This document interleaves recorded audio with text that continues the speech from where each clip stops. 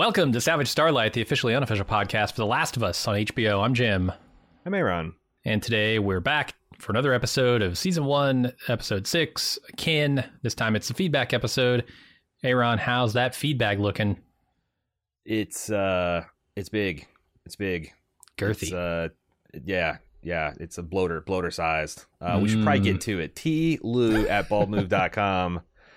I'm not going to be like the Kansas City fuck nuts. I'm going to be proactive about dealing with this infected population.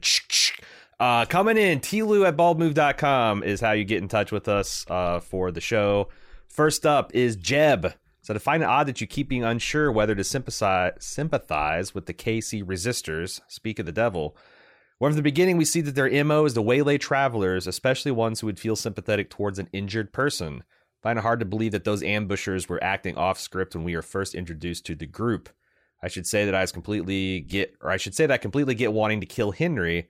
Wouldn't hold that against them, but their actions prove them not sympathetic as a group. Now, Jim, this email came in after the feedback, but before this week's episode. I wonder if Jeb would feel differently after hearing Joel and Tommy's conversation, because, and this is a show only thing, because like they are, I think, talking more about this on the show than they ever did in the video game, but they're painting a picture of Joel and Tommy doing their fair shade of raiding and ambushing. Sure. Yeah, I don't know. I mean, I kind of give, we're talking like days, the post-revolutionary days since the QZ has fallen, since they've conquered their tormentors here. Yeah. So I'm like, give them some time to mellow out. You know, they're still amped up on that revolutionary, those revolutionary juices. Yeah. Maybe they'll chill out. Yeah, and it's we like Joel. We think he's a stand-up guy. And maybe he and Tommy had rules like no kids. Maybe they had rules for like when they'd take pity and when they didn't. But I imagine quite a few decently nice, able-bodied men and women met their end at the tip of a blade or the bite of a bullet at the hands of Joel and Tommy, because they just not they didn't even know better. It's just that they weren't any good at doing anything else. Yeah. That's not a great excuse for murdering innocent people, by the way. You know, you just can't figure out the non-murdering, non-raping lifestyle. Like, but that's the thing. Like this show and the game's thesis is kind of like holding people up like a prism, or not a prism, like a kaleidoscope, and kind of turning them and twisting them. Like, is do you agree with this? Do you agree with this? How about this? What if it's on the shoes on this foot? And I don't know. I think it's a really good philosophical laboratory to kind of test your moral systems. Sure. Yeah. And I don't like the fact. Look, I think it was done much better by Jackson. Jackson rides up on you. They put guns on you. They test you. They try and figure out who you are and what you're about before they just indiscriminately kill you. Yeah. So I think that's a much better approach. So I don't want to totally give Casey a pass, but I think, like I said, Casey's still hopped up on whatever drug they were huffing. And to your point about Jackson, I would love to see that interaction play out minus Tommy's brother. Like if Joel didn't have the Tommy card to play, like how do they really sweat outsiders? Would they just let Joel and Ellie go? It's one of those things where once you find the Forbidden City, you have to join or die. We don't have any information on that other than how they treated someone who they consider kind of family, and what they have to say about their own community, which may be accurate, maybe not. Yeah, what do they consider trying them? Right. What means they're going to kill you and dump your body to scare off others? Right. And what are the wrong sorts? What are the wrong types of people? Rusty says Troy Baker played The Last of Us on YouTube with fellow voice actors to hype up the second game. It's called The Last of Us: The Definitive Playthrough. See link below. Nice. So this is something I even think I said is like, man, if you get Troy Baker playing it, that would pretty much be the definitive version. And by God, he did. And it's called The Definitive Playthrough. I am going to give this link to our producer, and if she is gracious, she will send this or put this into our show notes. But if you're driving down the road and you just want to keep this in your memory banks, if you search for The Last of Us Definitive Playthrough, it's going to be the first thing that shows up. So pretty cool. Pretty freaking cool. Rusty has a question for it. When we play it, we should call it the Definitive Playthrough. That way everybody will search for ours. Yeah, camp out. He doesn't know that name. Yeah, that's the camp out on that search engine optimization term. Yeah. Question for you both. Rusty asks, how do you feel about the acting on the show compared to the video game? I think the show is great so far, but it comes up short in some moments. To me, Joel losing Sarah, for example, in the show, not as heartbreaking as in the game. I think this is a large part to Troy Baker's acting. It's much more intense compared to what they did in the show. I remember Tess and Joel's conversation in the Capitol building before Tess dies being more impactful as well. It could just be bias from playing the game first. Your thoughts? Do you think a couple thousand polygons is and a very talented man's voice is a better actor than one Pedro Pascal? I don't think so. I mean, I connect more with real people than I do digital 3D avatars. Always have. I can't say that'll always be true, but so far that's held. And I think I don't know. The acting in the video game is very good. Don't get me wrong. But yeah, I think it's something about watching meatbags do it that makes me feel better about it. I'll say this, because this has been a topic conversation throughout the season, and we had a couple of theories on like, oh, well, it's your POV and your actions versus a third party kind of bystander POV, and that's why it's different, and it's this and it's that, and because I think that the digital acting, and especially The Last of Us 2, I haven't played the super spiffy edition of The Last of Us 1 yet, but The Last of Us 2 Which one? Is Remastered or part 1? There's right, two of them. Whichever the newest one is. I played the middle version, and I thought that was good, but I just played The Last of Us 2, so it still, in retrospect, looked like... Just going from Last of Us 2 to Last of Us Remastered or whatever, the one that was a few years ago, made that even remastered version look kind of dog shit. But... and that's the funny thing is, after 30 minutes of playing, I completely forgot, and I was just immersed. But I thought that the digital acting in The Last of Us 2 especially was shockingly good. Mm-hmm. Like, I couldn't believe how well these characters were emoted. The voice work was top notch. Now, another theory that I kind of cribbed from the official podcast is Neil and Craig were comparing notes in this latest episode about this very question, the acting in the video game versus the acting in the show. And Neil said the one thing about the video game is you can't really close crop on someone's face unless it's a cut scene. But a lot of these scenes they're adapting are not cut scenes. They're in universe. So you can spin around and look at Joel's face, but you can never get like closer than 6 feet away, probably 10 feet away. Same thing. And then, you know, Ellie's across the room. And they say that in the video game, it's much more stage acting. Like, it's bigger movements. Yeah. It's more explosive dialogue because you are trying to project to that person across the other screen that's viewing all this action at a remove. Well, in the series, you can do like Pete Jackson style, just zoom in on these people's faces where they fill up the whole screen, and those quiet moments, like Pedro quietly breaking down and losing his shit over the panic attacks and feeling like he's a failure and not being able to do it anymore. I think that's a big part of it too. That, you know, like you see Les Mis the stage play, you see Les Mis the film. What you prefer probably has to do with which style of acting you maybe respond to. Prefer. And I would imagine that what Troy Baker's doing in the video game is much more intense because they're trying to get that go big, so it carries through. So it's I think it's different. Yeah, I'm a big cinema acting fan. I don't see a lot of stage plays. You don't say.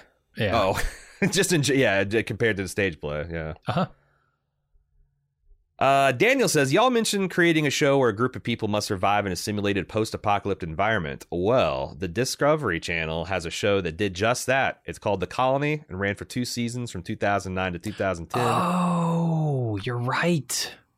So you've seen this and forgot about it? Yes. Because as I recall, it wasn't great. And it was more like, wasn't it like them Could be Donkey salvaging... Brains. It could be the Donkey Brains issue, too. It could be that. Yeah, but it needs to run with one group of people. As I recall, this was like a season-long thing. Yeah, so he says they had like a few weeks to build a civilization. That's not a civilization. That's a hobby project. Says each season brought together 10 or so participants from different backgrounds, medical, engineering, contracting, the best character class, obviously. Put them in a central location, created situations like marauders, sleep deprivation, and lack of... No fucking way, marauders? And lack of food or water. Well, they're never in mortal danger. Come on. Right, but still. Yeah, it's weird to say, like, we're going to send people and attack you. What do they do? Like, come in at night and break their shit? It may break shit or kidnap a couple of them. You know, there you go. Play a kid's game of paintball. I don't know. Mm-hmm. It's an interesting show because each person gave insight into how you could survive the end of the world using knowledge of their respective fields, from creating soap to clean water to solar and even biofuel. Jill from New Jersey also chimed in and said there's also a show on PBS called Pioneer House, where a modern family lived a normal life outside the home, but then came home to a house from the 1800s where they had to live that lifestyle while being filmed. There's also in the Pioneer version, the families were dropped into different situations, some with a small house already built, others where they'd start from scratch and prepare for their families to join them. Cool concepts. Yeah. I want to see one that spans like 10 years with the same crew, same setup, maybe minus marauders. I don't know. Degrassi Survival Edition or something like that. Sure. So yeah, check that out if you want to get some more of that Jackson, Wyoming vibes. Ashley says, I wanted to comment on Joel's hand situation since I had noticed it all along, but no one had mentioned it. It's probably only interesting or mildly interesting, so that's why. I don't think it has anything to do with spoilers. But since Jim brought it up saying that he had arthritis, I felt compelled to point it out. When Joel, Ellie, and Tess are leaving the Boston QZ and Joel beats the Fedra druggie guy to death, he clearly breaks his hand in multiple places. It doesn't heal properly, and it comes up several times since. When Joel is providing sniper cover for Ellie during the bloater scene, he can't recock the gun and winces and struggles with his hands. Made a comment that he didn't take the shot as Ellie was too close, but if you rewatch it, it's his hand that stalls his firing. He also has a scene rubbing his hand in the bar with his brother, and later on, it's his hand that is the reason that he can't mend his shoe. Seems like he no longer has fine motor skill or strength to do those type of things. That makes a lot of sense. Yeah, I missed that. Battle damage accruing over the course of a season. I like it. And good eyes. Good eyes, Ashley. Kevin from our hometown of Cincinnati, you were asking what's the purpose of the bloaters are to non-gamers. Remember that the bloaters in-game would throw chunks at you that exploded and spores were spread in a small area around it. Without spores in the show, they obviously don't do that. My second thought is, with the spores gone, the bloater's job in a show could be to protect the other infected from threats, like a guy with a gun, so they can spread elsewhere. Yeah, someone actually emailed, this is such a related thought that I combined them, but they said that like that could be a plausible reason the bloaters evolved. The fact that there's this large-scale effort to push the infected underground and kind of like in some way they had to be bullying these guys and push them around, that the bloaters developed as a counter strategy to that. Yeah. Not pushing a bloater. You need like a tank. You would need it. You would need a tank. Yeah, I don't know. Again, I don't think that life needs a reason to evolve counterproductive strategies. Life saw fit to reroute my urethra through my prostate. So if one of those glands goes bad, I can die from urine retention. We have, we have tailbones that serve no purpose other than to cause extreme pain when we fall on our ass. There's lots of untidy things that happen in evolution, and I feel like the bloater is just potentially one of those things. Now, when we go to the ad, make every shot count. We'll be back with more of Savage Starlight.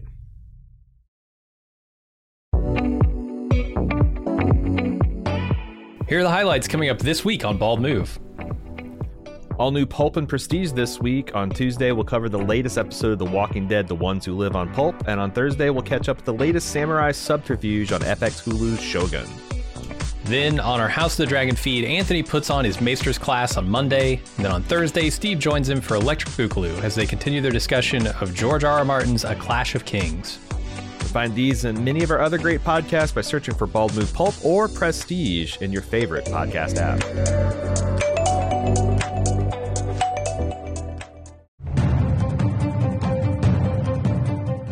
FX is adapting James Clavell's best-selling novel Shogun into a 10-part miniseries this spring. Set in the shogunate period of Japan at the turn of the 15th century, Shogun depicts the rise of a feudal lord to shogun, as seen through the eyes of a shipwrecked English sailor. It's loosely based on the real-life exploits of William Adams and Tokugawa Ieyasu. Shogun has already been successfully adapted back in 1980 with a widely acclaimed miniseries starring Richard Chamberlain, featuring intricate plots, political scheming, complex characters, and thrilling action.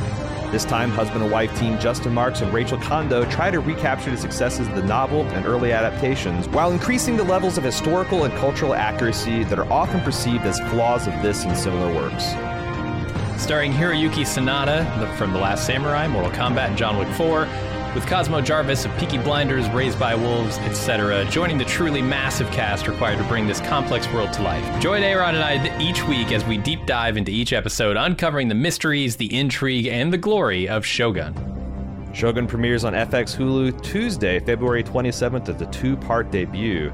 Our podcast will release each Thursday thereafter. Get our Shogun coverage by searching for Bald Move Prestige in your favorite podcast app.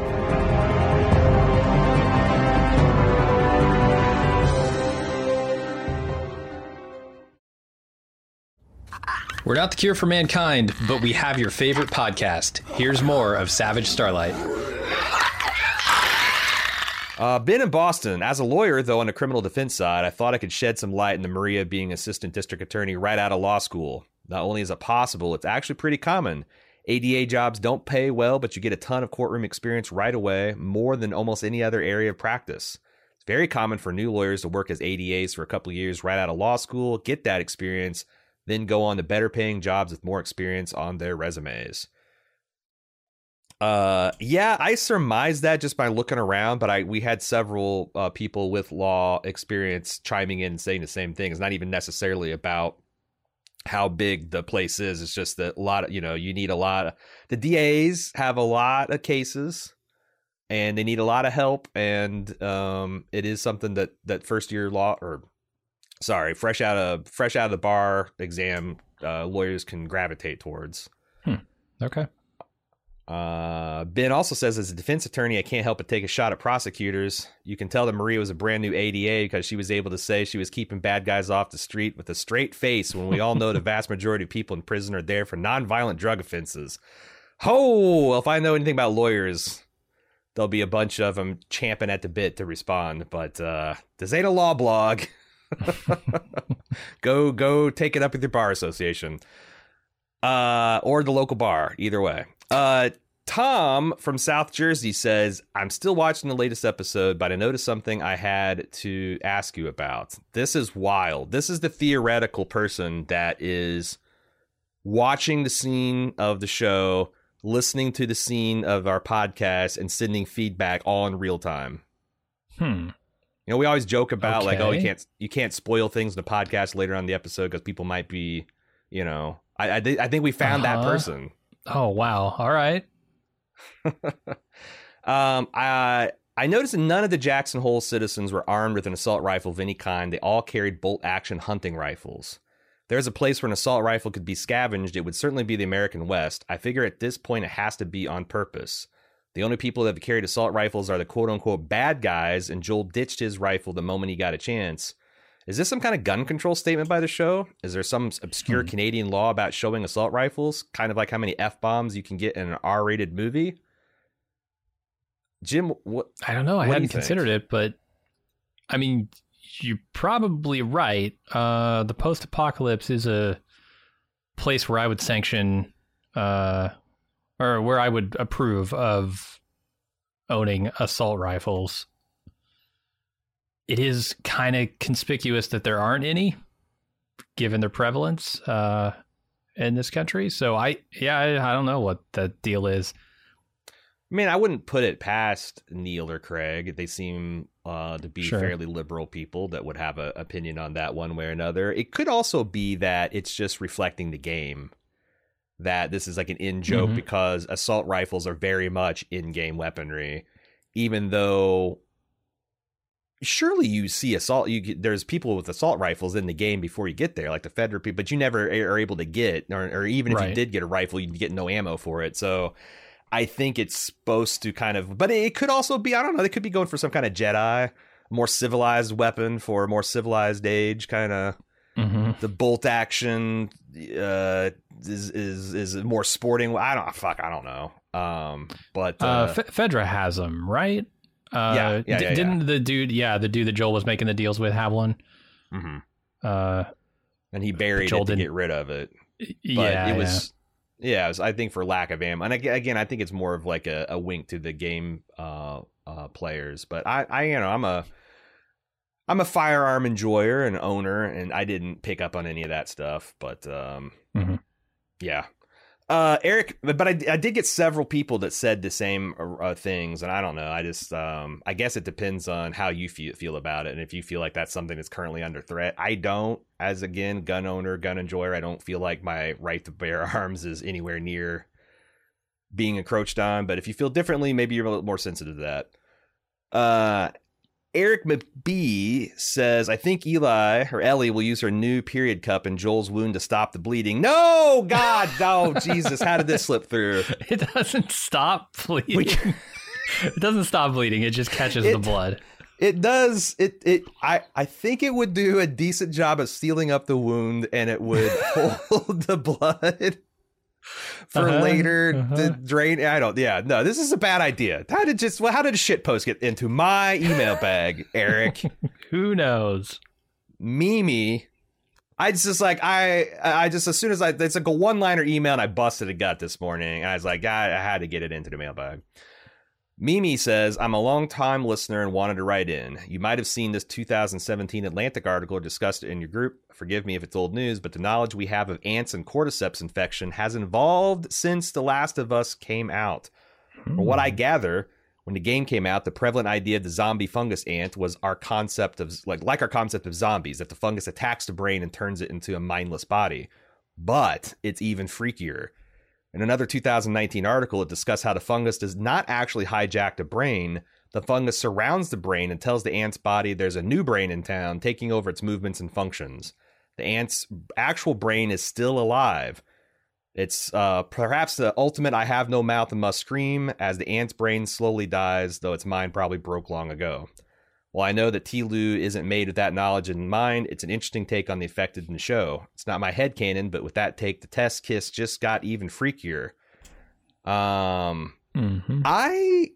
read a little bit this and independently verified, but yeah, the current understanding of the cordyceps is it does not hijack the brain. It hijacks the body's motor functions, rerouting around the brain. Like nervous system of the body. Yeah. Now, I don't think an ant has the advanced kind of contraception or conception of itself to process the idea that its brain is stuck in a body that's not under its control, and it has no mandible, but it must scream. But that seems like it'd be super horrifying from a human perspective. Yes. Yeah, I was just, while you were reading this email, I'm sitting there thinking about what would that feel like? It'd be terrible. Yeah. It would be terrible if it was just like taking me to McDonald's to order a McMuffin or something. Yeah. It's 100 times more terrible when it's eating my loved ones. Yeah. Because, some humans will have the experience of losing control of their bodies. They literally will not be able to use, they'll have some kind of thing that'll happen to them. But, being hijacked and consciously aware of it would be a whole other level of hell. Yeah, when you lose the ability to use parts or all of your body, it doesn't become some other entity that then goes off and does its own thing. It's just you can't use it, which is a certain kind of hell, but this seems like an even worse kind of hell. Yeah, I'm curious if they'll ever, because I think they're without spoiling anything, there's ways the game explores some of that. that I wonder if they'll ever. I actually thought we would have gotten around to exploring some of that by now. I wonder if they'll ever include that in this one or the next season.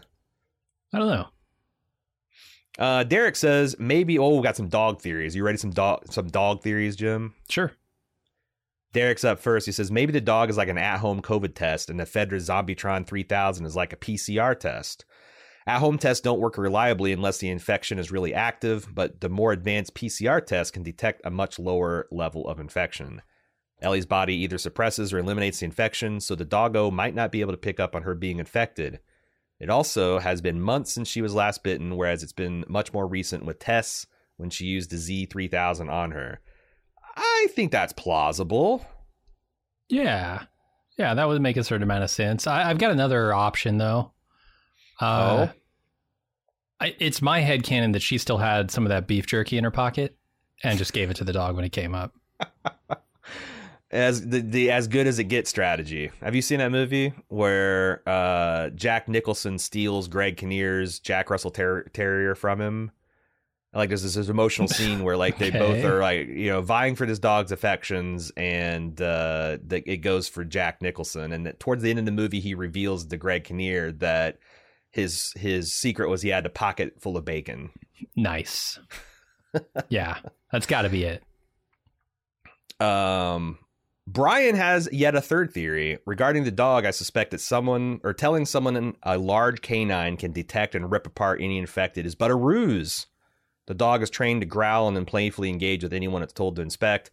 The handler's looking for a reaction in the person being inspected. If they run, they probably get shot in the back, which sucks for anyone who's clean but nevertheless fearful of large dogs. I think that's pretty plausible too.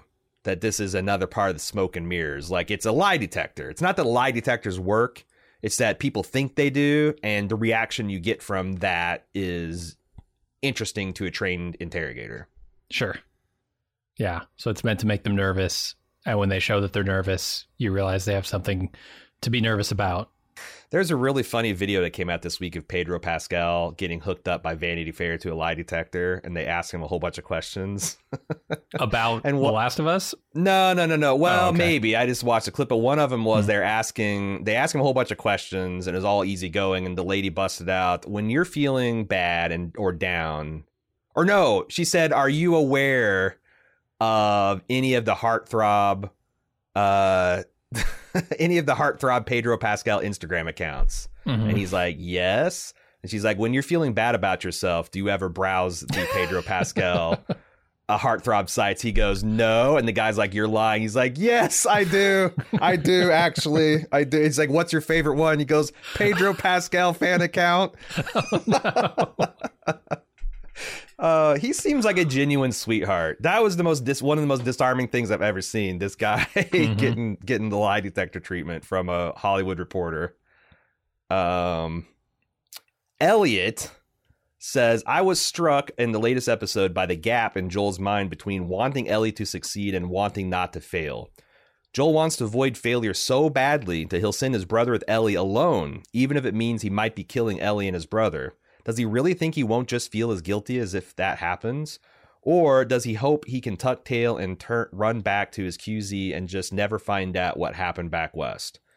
If he wanted her to succeed, he'd not only go with his brother, he'd be training Ellie night and day, not just how to hunt and dress game, but how to fish, how to spot infected, how to use the knife, basic first aid, etc. Investing that much time into ensuring Ellie's survival would mean he cares about her, and that's scary, so he won't accept that her success is now inevitably tied to his actions, whether he's there or not. Yeah, that has been a bit of a question mark for me. Like, why isn't he teaching her more skills? She should know how to hunt. She should know how to stand guard. And it seems like he's doing the bare necessities there. Like he's clearly told her something about how to keep watch, but he's not teaching her a lot of survival skills. So yeah, I mean, her fate is definitely tied up in his. Yeah, I don't know. I give him a pass on this because of how emotionally compromised he is with Sarah.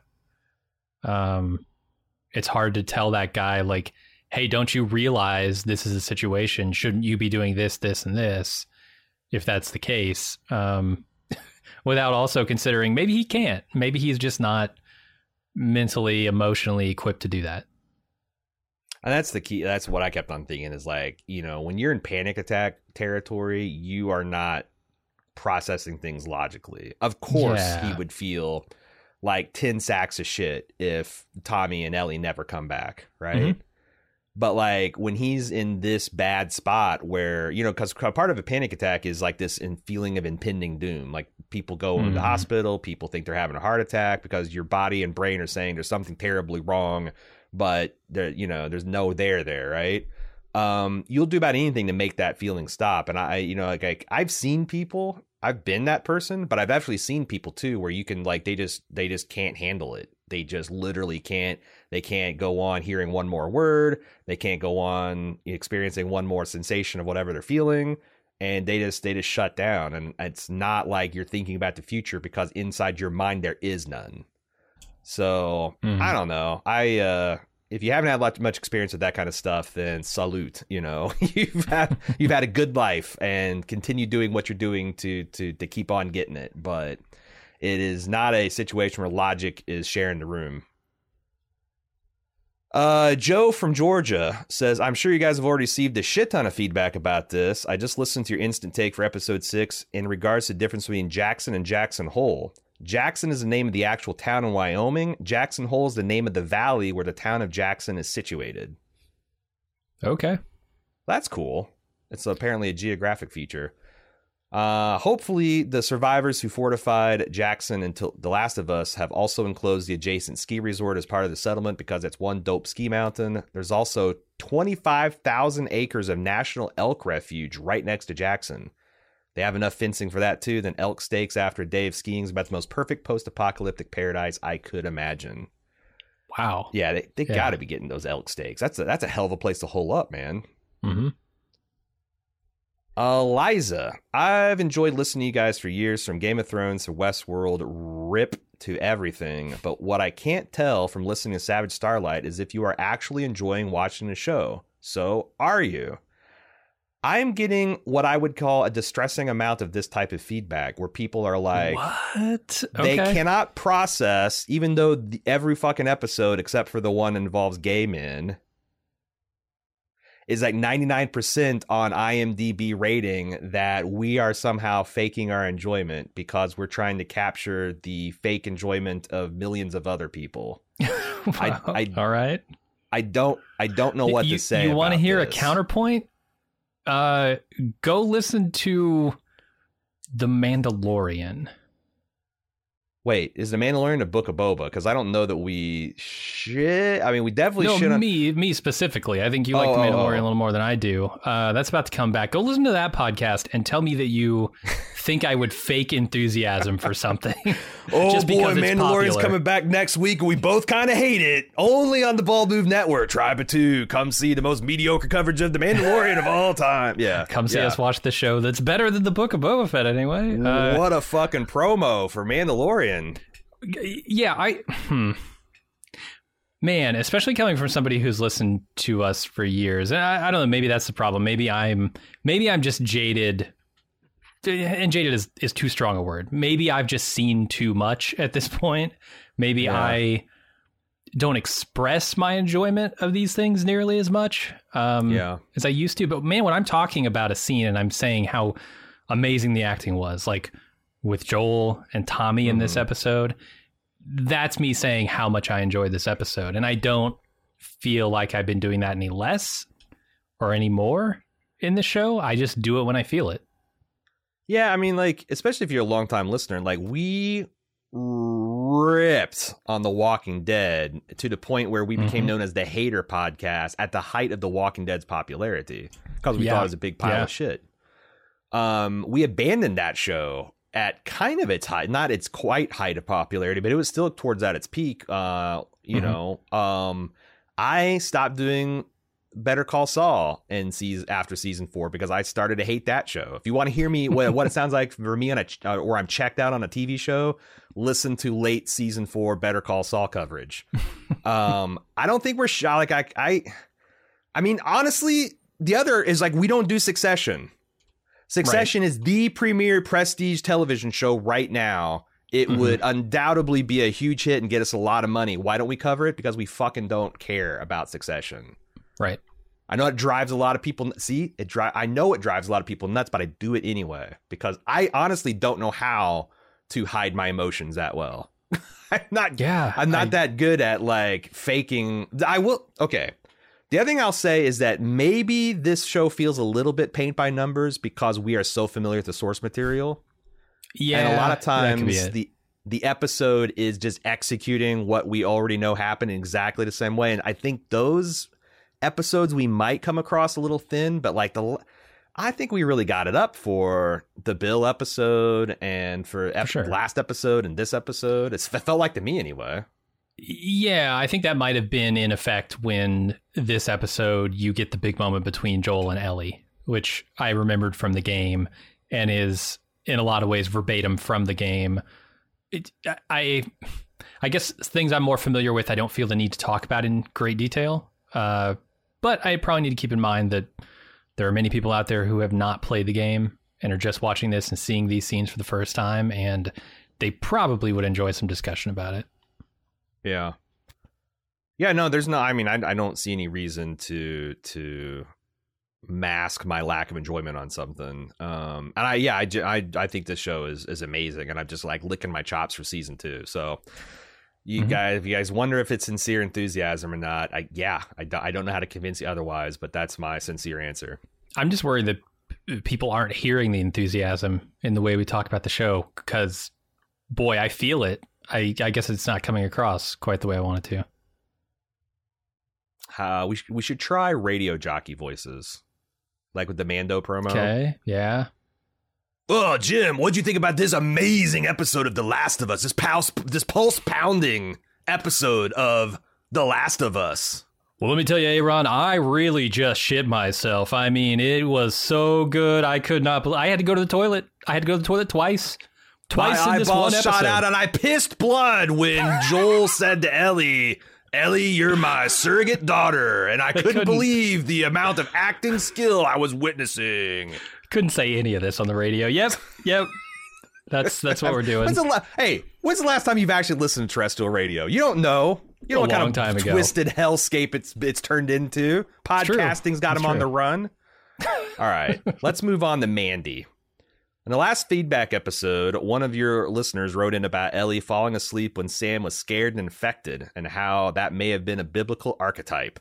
To me, it immediately made me think of Odysseus. Is that how you pronounce that? Odysseus. Who was warned several times not to let his men eat the cattle of the sun god Helios, or all suffer death. God damn, how many men must we lose to eating sun god cows? This is something we don't talk about in modern society, honestly. True. So we talk about the assault rifles. We do not talk about the sun god cows. Right? It's a problem. On the island, Odysseus falls asleep while praying, nonetheless, and his men mutiny, eat the cattle of Helios, incur the wrath of Zeus. They all die at sea, leaving Odysseus alone, wandering the seas in search of home by himself. To me, Ellie is definitely the hero archetype, and when heroes fall asleep at times they shouldn't, bad things happen. So, isn't just another religious reference, just way more ancient than I was familiar with.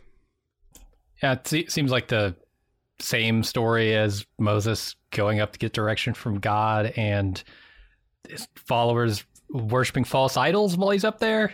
That seems very similar. There's a lot of themes that repeat. There's a lot of people copying off each other's homework in the beginning and all that. Or could be that we have a universal God that's the same for everybody, and certain truths are universal. It could be that too. Jury's still out. Gretchen says, in 2013, a few days before Christmas, I told my 12-year-old daughter I had a headache and was going to lie down. I remember having the most intense, horrible pain in my life in my head, but unable to comprehend what was happening. Not long after my daughter called 911, my breathing sounded funny, and when she tried to wake me up, I started screaming. A few weeks before, I had a severe headache, pain in my neck, nausea, and vomiting, but did not go to the ER because it was Thanksgiving. I thought, I can't go to the ER for a headache. My daughter, turned out, saved my life. The best place for information, because, spoiler alert, she had a brain aneurysm. I figured. The best place for information is the Brain Aneurysm Foundation website at bafound.org. 1 in 50 people have an aneurysm. The federal government spends $2.08 a year on research for each person inflicted. Ruptured brain aneurysms are fatal in about 50% of the cases. Of those who survive, 66% suffer some permanent neurological deficit.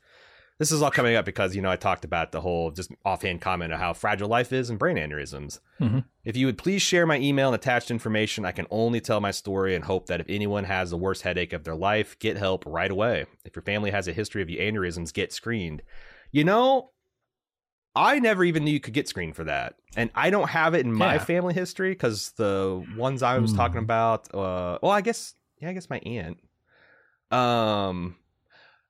I didn't know you could get that. So it's like that. I just guess that goes to highlight the need for like stuff like bafound. I want to make sure I get it right. Yeah, bafound.org to raise awareness for that kind of stuff. We just got done with a big old fundraising drive for the Cure ALS folks. So if anybody out there missed a chance to give to that and they want to give to a good cause, check out bafound.org. And yeah, if you've got family history of aneurysms, those things are terrifying. If you can get screened, you got good medical insurance and access to healthcare. Get that shit checked out. All right, this is the final non-spoilery or sporally email before we get to the spore lore section, Jim. So I'm giving people advance notice at the end of this. It's going to be time for the spore lore. We'll have a little outro and then spore lore. Michael says, something cool I noticed is there's a kind of a weapon progression with Joel. The rifle he first gets in episode 4 doesn't have a scope. Then he kills and takes the old man's rifle, which essentially is the same but has a scope. And now Joel has Tommy's rifle. That earlier in the episode, Tommy said he had put a new upgraded scope on. It feels very much like an homage to in the game to how you could upgrade your guns at the workbench. Yeah, totally. Yeah, because I think that's exactly the upgrade path. You can get the rifle, then you can get a simple scope, and then you get the adjustable power one. Nice. It's like one of the last scope upgrades you can do. So, that goes to like what we're talking about firearms in general. Is like I think a lot of this is more just a nudge and a wink at the gun stuff that happens in the show, more than like a statement on guns in America. But I thought that was a really cool touch. And that's the final non-spoiler lore. Hold on. And let me throw one more game touch in there. This is also the episode where Joel's seen using pliers, which are kind of the symbol for... It's the thing you collect to unlock the next tier of upgrades in The Last of Us. You got to have tools, right? Right. Special, yeah. Right. So that's the last email, non-spoilery email. If you'd like to send us feedback, it's easy, tlu@baldmove.com. You can get that in for next week's episode. If you would like to support us and get access to fabulous premium content like our Instant Talk, Instant Take podcast. Hell, you can watch us record it live on Sunday nights. You can even get in YouTube chat and talk with us. I think some guy got confused and put just a ton of comments in the Patreon thread instead of the YouTube thread. If that was you, sir, I am so sorry. We lost all of your feedback. Click on the YouTube link that says join the chat here, and you might get a shot to get some of that stuff read on air. Support.baldmove.com if that sounds like a winning proposition to you. Follow us on Twitter, twitter.com/baldmove. Otherwise, we'll see you Sunday night for the Instant Take. We'll see you supporters for the Instant Talk as well. Now we're going to get Spore Lori, so get out if you have not played The Last of Us Part 1. Watch out for that fungus. We'll be right back with more Savage Starlight.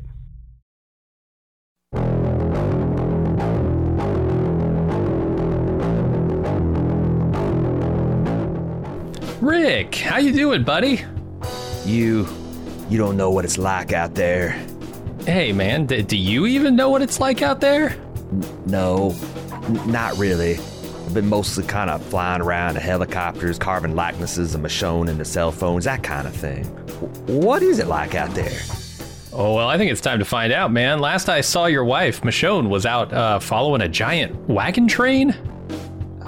That sounds pretty weird, but it seems like a family-friendly outfit. I mean, she's got RJ and Judah with her, right? Actually, she kind of left them to be raised by Negan and Daryl. Well, crap. Hold on, let me get my boots. All right, well, Rick is getting ready. Aaron and I are too. We're preparing to once again recommission The Watching Dead out of mothball status to find out what's going on with Rick and Michonne, the ones who live.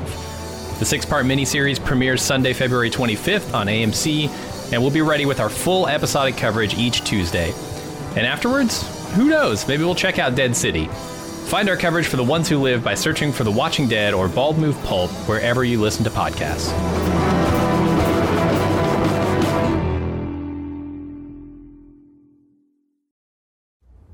We found something to fight for. This podcast. Welcome back to Savage Starlight. All right, first up is Alex from the UK. It says, I was wondering if you had any thoughts about the amount of game stories to episodes remaining. This is a perennial worry for people. My personal favorite part of the game is the winter section. Now, seeing as we have only 3 episodes remaining and next week seems to be a solo Ellie backstory episode, that means we only have 2 episodes to get through winter and the hospital finale. You've seen in one of the trailers that David's group are part of the series and that Ellie-David showdown is an integral part of the Ellie and Joel relationship. I think Druckmann and Mazin have done a faultless job of the adaptation so far, so I'm sure they'll do the right thing, but would love to know your thoughts on this. Jim, are you worried with 3 episodes to go that we can get through it all? I was worried that there were too many episodes left until I realized that they were going to do a flashback-focused one next week with Ellie, because there are really only 2 more beats as I see them in the plot. There's, that whole winter fight sequence, in the restaurant and stuff. And then there's the end of the show, or the end of the game, rather. And those are easily done in 2 episodes. So yeah, doing this flashback episode, I think it's a perfect amount. I think they've got exactly what they need. I think they're going to do essentially the entire DLC in the winter in exactly the same context that occurs in the game. So I was kind of worried earlier in the season, but like they have they have shown that they know when to speed up and when to slow down, and it's been, I would say, flawless pacing thus far. So, yeah, I'm not worried about it at all. Greg says the draft scene happens when they're getting closer to the hospital in the last chapter of the game, so it's still not to happen yet. The monkeys are the only animal they find in the university. Don't lose hope on seeing that scene just yet. Good. We need that scene. Yeah. It's so perfect. Many people pointed out that in the scene where Ellie's in that teenage girl's bedroom, that she's shacking up in, and Joel comes in, they have the fight, that behind Joel there's this massive poster of a giraffe. So nice. We're definitely getting giraffes, man. We are. I hope so. We will not have to riot. We're going to get the long neck boys. It's going to be glorious. I wonder what the people who are no context spoiler diving here are thinking about this. Like, what the fuck? What the fuck? Giraffes? Right. What? Serves you right. Shouldn't be here. I hope you feel alienated and like you don't belong, because you don't. Daisy. Wow. They're just hurting themselves, Jim. I hate to see it. It's true. Because at the end of every season, I always get a long, shameful trail of people like, you told me not to do it, and I did it, and I regretted it. And it's like, what can I tell you, man? Giraffes, get out now while you still can. Daisy's up next and says, regarding the dog sniffing Ellie and not ripping her to shreds, I think it's supposed to be a hint at what's happening with her immunity and what ultimately will happen at the hospital in the last episode. When Ellie and Joel are camping, Ellie makes a comment about the Fireflies taking blood samples to make a cure. But immunity isn't that simple. In the games, Ellie is immune because of a mutation in the cordyceps fungus. It's actually nothing to do with Ellie herself. That's the reason making the vaccine will kill her, because samples of the fungus need to be removed from her brain. The mutation could be significant enough to not set off the dogs, but still considered an infection to Fedor's devices. I think the point is to simply hint their immunity, and making a cure won't be as straightforward as the characters and probably the non-gaming viewers of the show think it will be. Yeah, that makes sense. I forgot that it was the cordyceps itself that had mutated. Because I remember the last time I played through being... Well, I don't want to get into this because this is going to get into the big moral debate that we'll have, no doubt, at the final episode. Sure. So we'll just... but yeah, I'm going to keep that in my back pocket for then. Finally, for the Spore Lore section, Casper says, there's one single thing that I found was a funny Easter egg. There was a scene with the elderly couple in the beginning of the episode where he asked the man to show on the map where they are and says he hopes he shows the same to his wife. He uses the same technique in the game when he interrogates the two cannibals, and this technique Ellie also uses with less success in part 2. Yeah, I do remember that scene in the first game. He's got a couple of them seated. And Ellie wasn't there for that one, right? I don't think so. Because he's trying to find her. Yeah.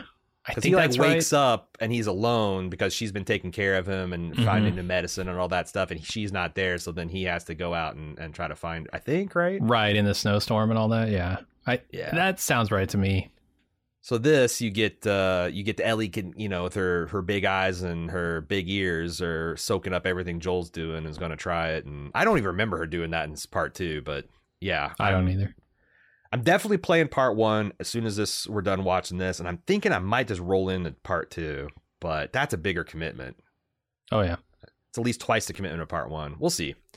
Are you ready for some super Spore Lore? For sure. So this means if you haven't played all of The Last of Us 2, you are threatening to mess up and get yourself spoiled. So all you Last of Us 1 vets, you gotta go home. Last of Us 2 vets, come on in. Super Spore Lore, Adam from St. Louis said, you already mentioned the Dina cameo in your episode, but the pony Ellie interacts with, Shimmer, is the horse they take to Seattle in part 2. Did they name check the horse in the episode? They do. When you see the newborn horse, so it'll be 5-6 years older, in the prime of its life. They call it Shimmer, which I think is also a My Little Pony reference. Maybe. I don't know if the timeline works out for that, to like the My Little Pony the Friendship is Magic era. I don't think that would work out in this universe, but maybe Shimmer was a Gen 2 pony too. I thought there was a Shimmer pony. No idea. Ah, yes, our producer's pointing out that there is a pony named Sunset Shimmer. Doesn't really look like this one. I don't think there's many yellow-orange horses around, anthropomorphic or not. But, yeah, someone's a My Little Pony fan. Or I don't know, probably Shimmer's that's probably why the pony on the pony show is named Shimmer, because it's like calling a dog Fido. It's just a dog name. Common name. They also say on the Firefly map at the university, there's a clear track leading from Seattle to Salt Lake City. That's cool. Again, little hint towards Last of Us 2. Mm-hmm. Yeah. EQ says one of the main themes of the second game is how the revenge cycle is endless and ultimately ruins everyone. I'm paraphrasing here, but this leads to all involved having worse outcomes. Everyone leaves scarred. Everyone's left alone by the people in their lives. Not to mention the people that are lost on both sides throughout the game. Kathleen's story seems to follow the same pattern. Henry got her brother killed, which set Kathleen down on a revenge-fueled path that got herself and her entire community killed. It makes me wonder if the showrunners had known they'd have a second season when starting out, would they have chosen to tell Kathleen's story, or would they have saved those beats for season 2 or 3, where in my opinion, they'll hit harder? Yeah, I mean, I guess that is one of my worries, is those themes will be dragged out a little too much. It'll feel like the dreaded morgalizing from The Walking Dead, where it's like, we fucking get it, okay. You don't have to have this guy flip-flop 15 times, and then everyone around him do the same. Yeah, I'm a little worried about it, but man, I have so much faith in these writers at this point. I'm so willing to just go on that journey with them and see how I feel about it. Yeah, and that's kind of how I feel. I do think that there's a little element of truth here. This is probably a little bit of, hey, let's put some of this in here, because who knows if we'll get a second season. It's could be an expensive show. It could also be them saying, hey, we're going to foreshadow and lay some, contextual framework for this philosophy too. Mm-hmm. I do low-key worry that this stuff will feel a little bit beaten to the ground by the time you're done with The Last of Us 2, but I think the Kathleen thing is the only thing that they've done so far that would amp that up. So like if there's one story beat that would ruin the entirety of the Last of Us 2 experience, I just can't believe that's true. Yeah, I hope not. If they did it again before the end of the season, then maybe. But yeah, I don't know. Caitlin says, also, I have a super spoiler question about what you think about the actress Shannon Barry as Abby. She looks perfect as long as she can act. I've never heard of Shannon Barry before, but I Googled her, and she definitely seems like she could be a good Abby. I've never seen anything she's in. She hasn't been acting all that long, at least not as an adult. She was in The Wilds, The Offspring, and Hunters. And these were like sci-fi and CW shows, but she's got the look.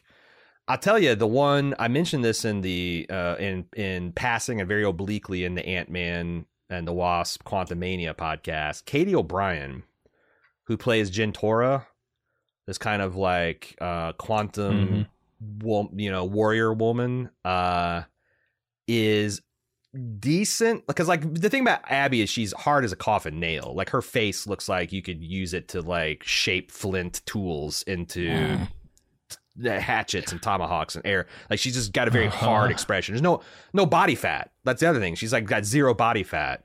I think she's got that kind of like angular, hard looking face, but also she has got the Abby body out of the box. Like your challenge there would be digitally de-aging her into the 14-year-old version of Abby. But if they could make Chris Evans look like a 98-pound weakling in First Avenger, I have no doubt that they could do a bang-up job. It's a long shot. It's a long shot, but like, yeah, Katie O'Brien. I'm on the Katie O'Brien for Abby in The Last of Us bandwagon.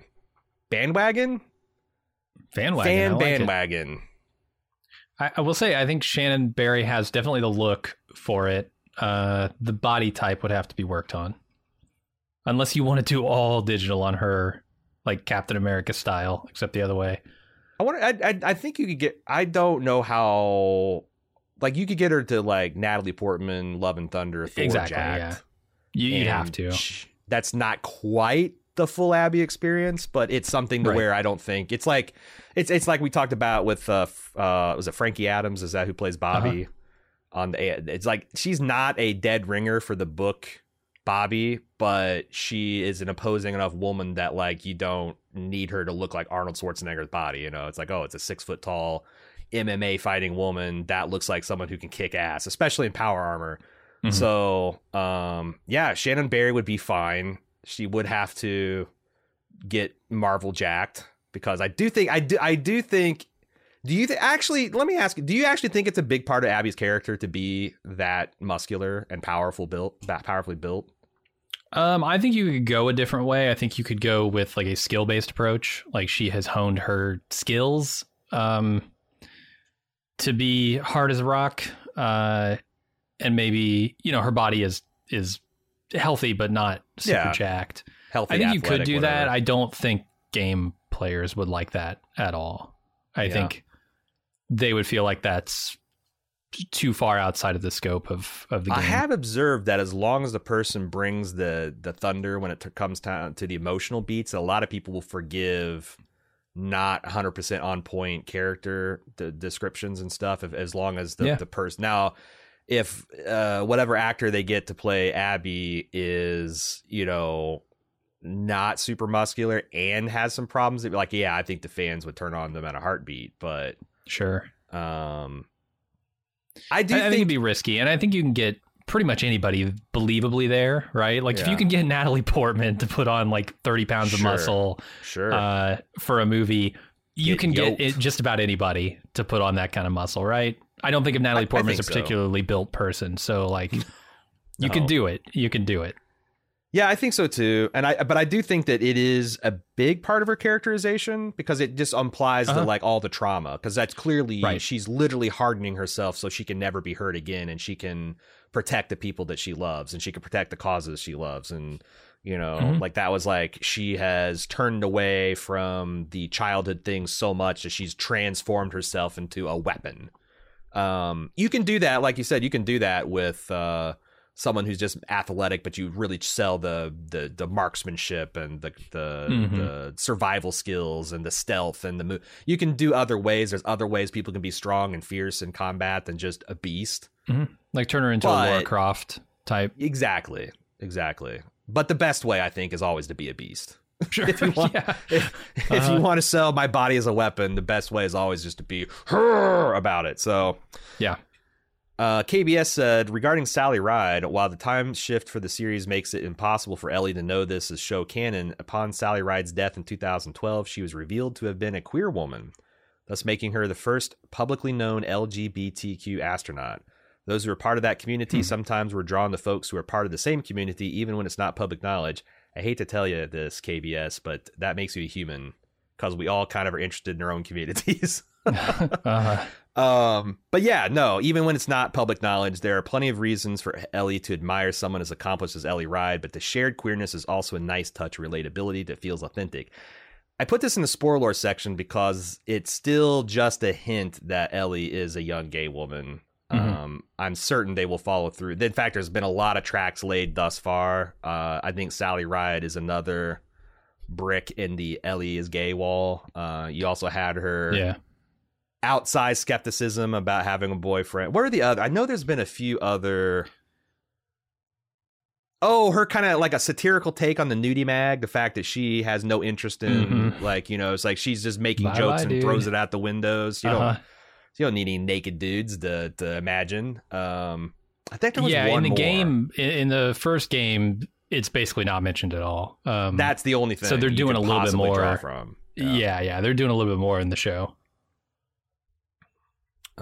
So yeah, I think that's. I love the way they find all these ways to just kind of subtly paint that picture that's going to come into sharp focus next year. That's going to do it for our feedback show. Thank you for everybody who made it to the end. Even you naughty show watcher only who is staying up past their bedtimes and sneaking downstairs to watch Johnny Carson. I see you. I hear you. I hear the stairs creaking as you're creeping down. Because the house was built in 1938 and you're 65 years old. Johnny Carson. I'm just hardcore. I've just put yourself in real life 6-year-old Aaron's position of like, I get lonely in bed and bored and I could hear my dad laughing at Johnny Carson and I'd sneak down. I'd put my butt on the top step and every time dad would laugh, I'd move down a step.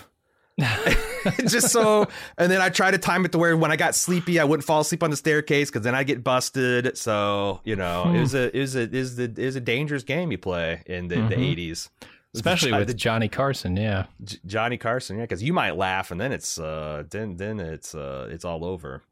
But anyway, thank you for listening. tlu@baldmove.com if you want to send us feedback. Twitter.com/baldmove. You want to follow along? You're already supporters. No, you're not. You're just spoiler people. Oh my God! I almost thanked you for your support. Well, if you want to get on that, support.baldmove.com, and I get a lot of you probably are. Sorry for the stray rounds. It's been a long day. Can't wait for this weekend. See you guys Sunday night. Until then, I'm Aaron. And I'm Jim. Later.